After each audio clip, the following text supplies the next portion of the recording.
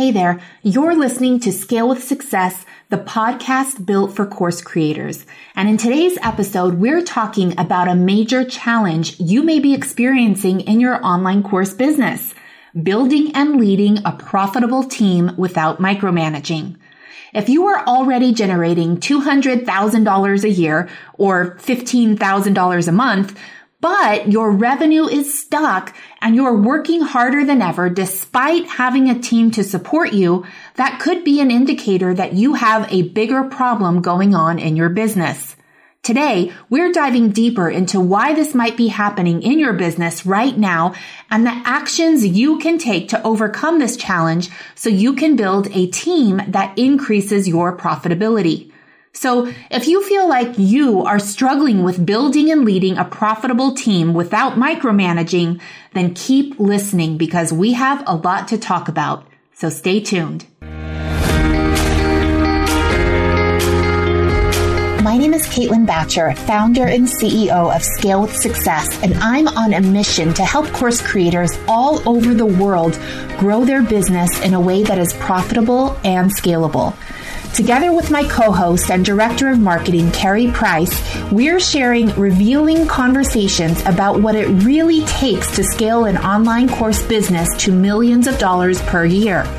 Join us here to discover the tough decisions we've had to make, the biggest failures we've had to bounce back from, and the learnings that emerged every step of the way. We are so grateful that we have the chance to share it all with you right here on Scale with Success, the podcast built for course creators. Let's get started.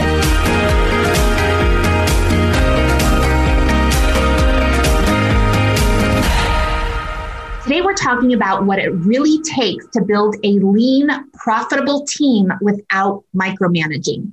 So here's how to know if the way you're currently building and leading your team is standing in the way of scaling your online course business. Number one, you are the bottleneck and you're always putting out fires. Now, I don't know about you, but the whole reason why I hired a team is so that I could get more done. So I could focus on those higher level tasks that as a CEO, I need to be focused on.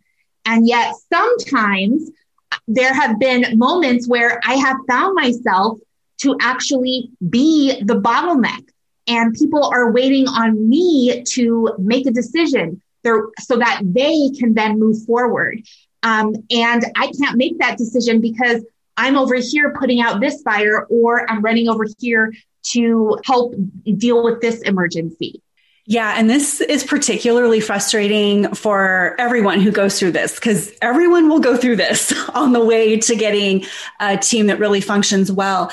And it's frustrating because we're hiring people that it's supposed to make our jobs easier and free us up for more time. And if we're constantly the one that everyone's waiting on, and then like we're holding everything up, it makes you wonder if it's just faster and easier to do it myself. Yes. And I know that we have a small amount of listeners, maybe it's a large amount of listeners out there right now who are like, yep, a lot of times I just step in and I end up doing it myself because I know in the moment it'll be faster. But the reality is it's not, it might be solving that initial problem in the moment, but it's not really setting you up for long-term success. The other symptom of, having a team that is really preventing you from increasing your revenue is that your team is too reliant on you to make decisions for them. Yeah. And this one comes with a learning curve for you as the CEO, right? It comes from learning to trust and letting things go. As entrepreneurs, especially when we're getting started and being a solopreneur, we're used to doing everything ourselves and having the control of that. And so learning how, we're going to talk about this today, but learning how to set your team up so they don't wait for you for those decisions is going to be key. Yes, absolutely. And the third thing is that you might not know who you need to hire next. Now, this is a question that I hear all the time, especially from our clients that are already in that, multiple six-figure range and they have an existing team, even if it's just maybe one or two contractors, but they're really looking to build that team and they have no clue who to hire next. And a lot of times their instincts are actually not the way to go. And the reason why is because sometimes we want to solve for a temporary problem. So we're having a specific struggle and we just want the pain to go away. And so we say, you know what, this is going to be my next hire. I'm going to hire someone but we're not thinking of that long-term strategy. And so one of my favorite things to do is to really go in and show the hiring phases of, this is the exact position you need to start with. Then you're going to go to this one. Then you come over here. You track this to make sure this is right. Then you go to the next level. I don't want to say it's formulaic, but there is a definite framework that online course creators specifically need to be following when it comes to building out their team in a way that's profitable. Yeah, because this is tricky. It's really easy to make the wrong decision. We're going to talk a little bit more about that when you are looking at those immediate needs and immediate pains. And a lot of people, will say, oh, what would be like the thing you want to get off your plate first? And that's how they might make a decision. But that doesn't set you up for the long-term success for the type of team that you need to really help you scale your course. So we're going to get into some good tips about that now. But Kaylin, let's talk about what common mistakes people are making when they start to experience these problems in building their team. Okay. So one of the mistakes that I see happen a lot is that people build a team faster than they know how to manage one. And because of that, they always feel like they're cleaning up after someone's mess. Now, you can have the best team in the world, but if you do not know how to manage people and how to create a culture of personal responsibility, then you are going to be working harder with a team than you were without a team. And just recognize that managing people requires a different skill set than what you're probably doing now. Your zone of genius, what it is that you are teaching your students, the business that you're building, has a particular skill set. And managing people has a very different skill set so that you can set them up and support them in a way that also frees you up, the reason you're hiring a team, right? And so, yeah, you want to do it in a way that gives you confidence in yourself as a leader and confidence in your team. And that your team feels confident in you as a leader. Yes, 100%. Because it's not about micromanaging them either, right? Like we talk about that a lot. You want to build a really profitable team. You want them to have that personal responsibility and the ability to make their own decisions. And that does not mean you're micromanaging them. Yeah. And I kind of see people go two ways with this. Either they get like really in the weeds, hyper delegation mode, super micromanaging, telling them what to do every single step of the way, or they just are like the total hands-off approach. They hire an OBM or someone else and just say, go manage the team. I've done both of them. I've been on both ends of the spectrum. And I mean, it's normal to kind of vacillate between those two, but neither one is healthy. And it's really important that people know that a lot of times people are hesitant about management because they have the wrong idea of what that looks like. And they're thinking that it's more work for you because you're hovering over telling someone what to do, quality checking it, making sure they did it right, telling them what to do next. And what in our company and what we teach our clients to do is we teach people how to build projects, make decisions, all of that, so that you are not the one hovering over them like every step of the way. The second mistake that I see people make a lot of times is hiring in the wrong order. So I alluded to this a little bit earlier on, and I know that the temptation is to throw money at a problem and hope it goes away, but that temporary strategy will only lead to temporary results. But here's the thing. This is a really common mistake that people make. If you think about it, it makes sense. You're tired of doing everything yourself. You know you have to stop doing something, right? And so you're trying to figure out, how do I best fill all these tasks that I'm doing? And it's no wonder you're probably feeling like you're just trying to keep your head above water. So that's, you're feeling, I won't say panicked, but you're starting to feel the stress and pressure of needing to find the right people. but you're probably also a little afraid of letting some things go. And so you might choose the roles to hire in that feel like the easiest things for you to delegate, but that's not necessarily going to set you up for success. Or you might hire someone who is, like a contractor, like specialist who is super niche, where even though they may be super talented at what they do, that particular position is not going to be the position that's really going to move your company forward. I remember there was around the year of business where I was making around $200K a year. My team was like, it was close to the size of the team that I have now, which is a multi-million-dollar company. And the reason was that I didn't have a strategy in place for hiring. I had all of these weird niche roles. And the people, by the way, were amazing and awesome. Like every single person, super talented. But I just had things that didn't make sense. Like I had a Pinterest strategist, I had a video editor, I had all of these specialists, but there was no cohesion. And it was just like, oh, I have this problem. Okay, I'll hire a contractor for this, a contractor for this. And I for sure did not have that long-term vision of like, what structure does the company require in order to get where I want to go? And I remember like one of the things that I did in order to get to my first $1 million year is I let go of a whole bunch of contractors because while they were super talented, they weren't driving my company towards the goal. They weren't producing the outcomes that I needed in order to move forward.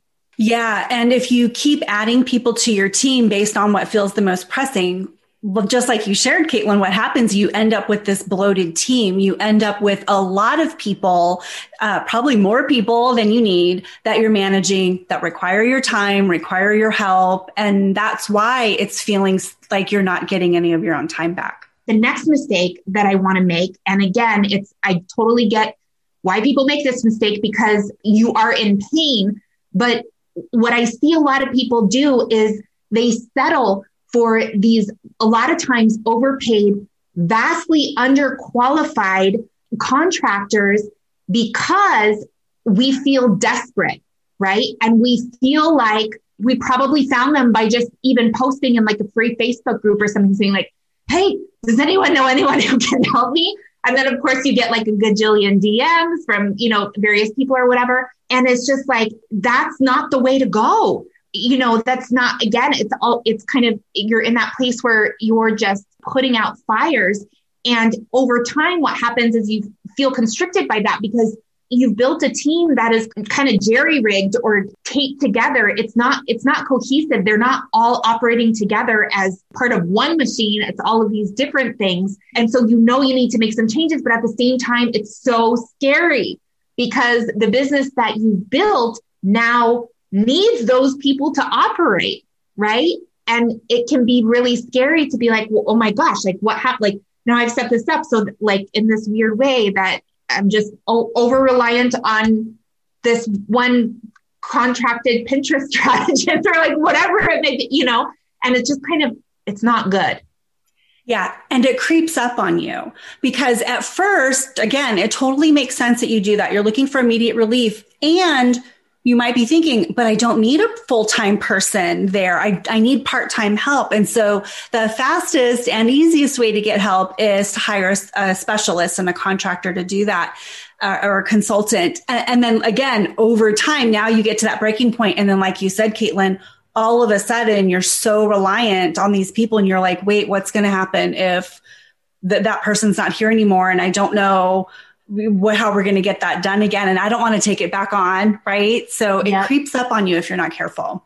And I also want to make it clear that there's nothing wrong with hiring a specialist or hiring a contractor. The problem is when your entire team is comprised of these like super niche, individualized contractor roles, like it's not going to work. So the other mistake that I see people make a lot is they get stuck in the weeds and they're tracking the wrong metrics. This might sound obvious to some people, but I feel like we all need a reminder. Your team is supposed to be growing the business. Your team is supposed to help and facilitate the growth of your company.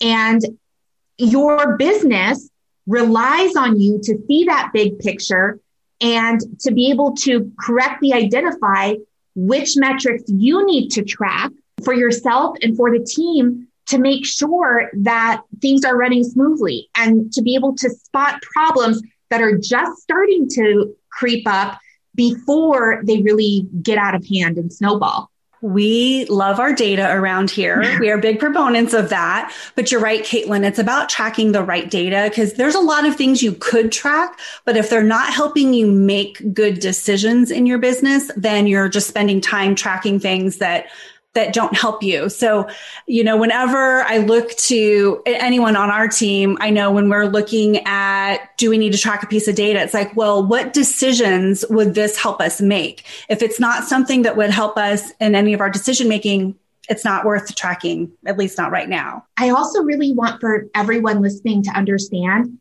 that the data that you track is going to change at every level of success.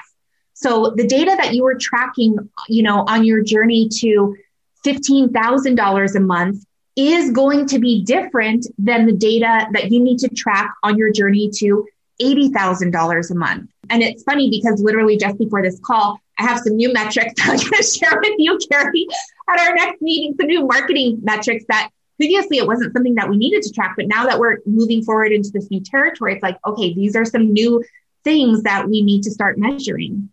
Such a good point, because that is really important, because even the data that we've been tracking has changed over time, right? Our scorecard, our metrics, very different today than they looked 6 months ago or a year ago. So it's very important as you grow to keep rethinking that. Yeah. Okay. So let's help our listeners out, Caitlin, and talk about some of the things that they can do in order to build and lead their profitable team without micromanaging. So one of the things that I'm really passionate about is creating policies, processes, and systems that help build the culture that you want. So when we talk about really building that culture of personal responsibility so that people on your team are going to take ownership of their results, it's not just going to happen because you say, oh, you know what? I'm going to choose my company core value of personal responsibility, and I'm going to make a nice PDF about it and hand it out to everyone on the team. And there you go, right?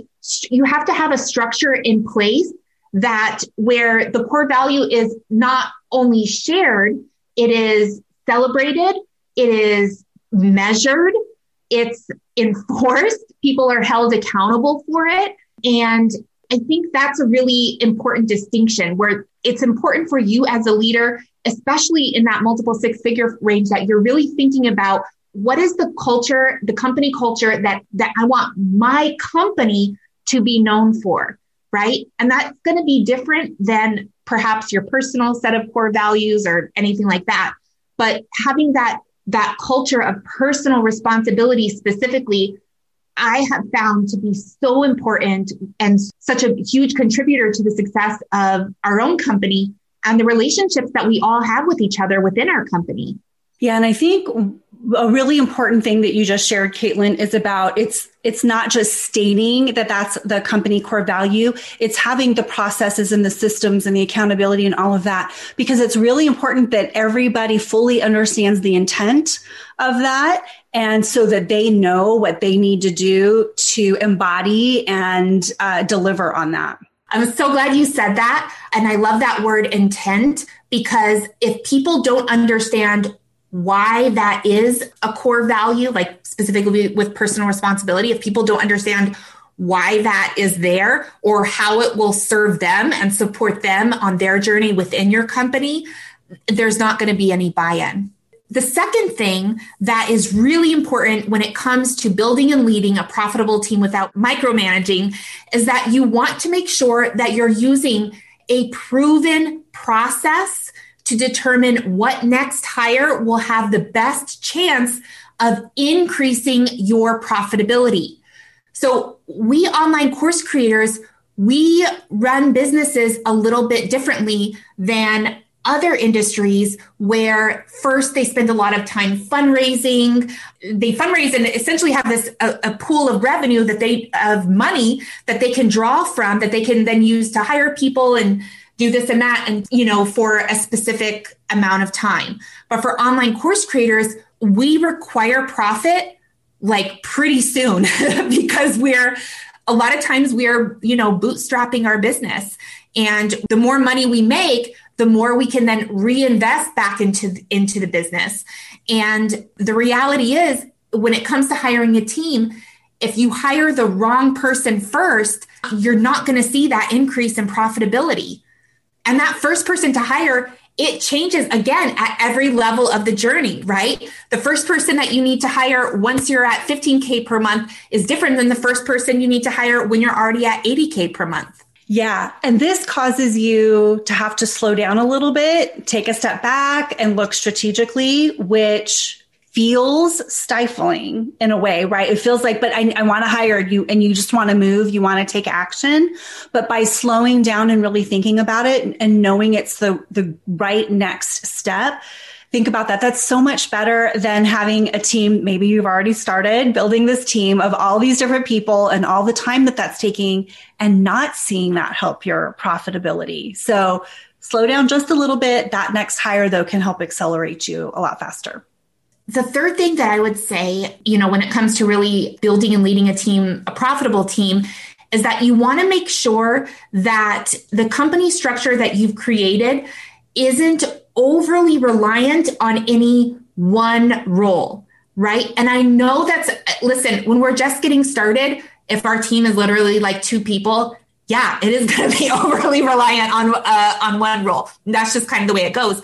But as you continue to hire people, one thing that it's really important to think about is always, how can you mitigate risk?